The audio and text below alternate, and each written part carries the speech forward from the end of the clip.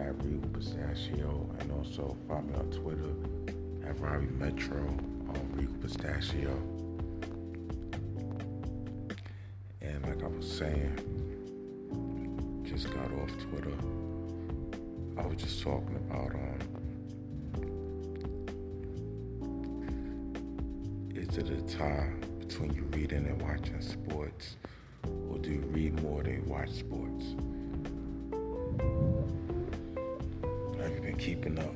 It seems like the playoffs it's not interesting to you.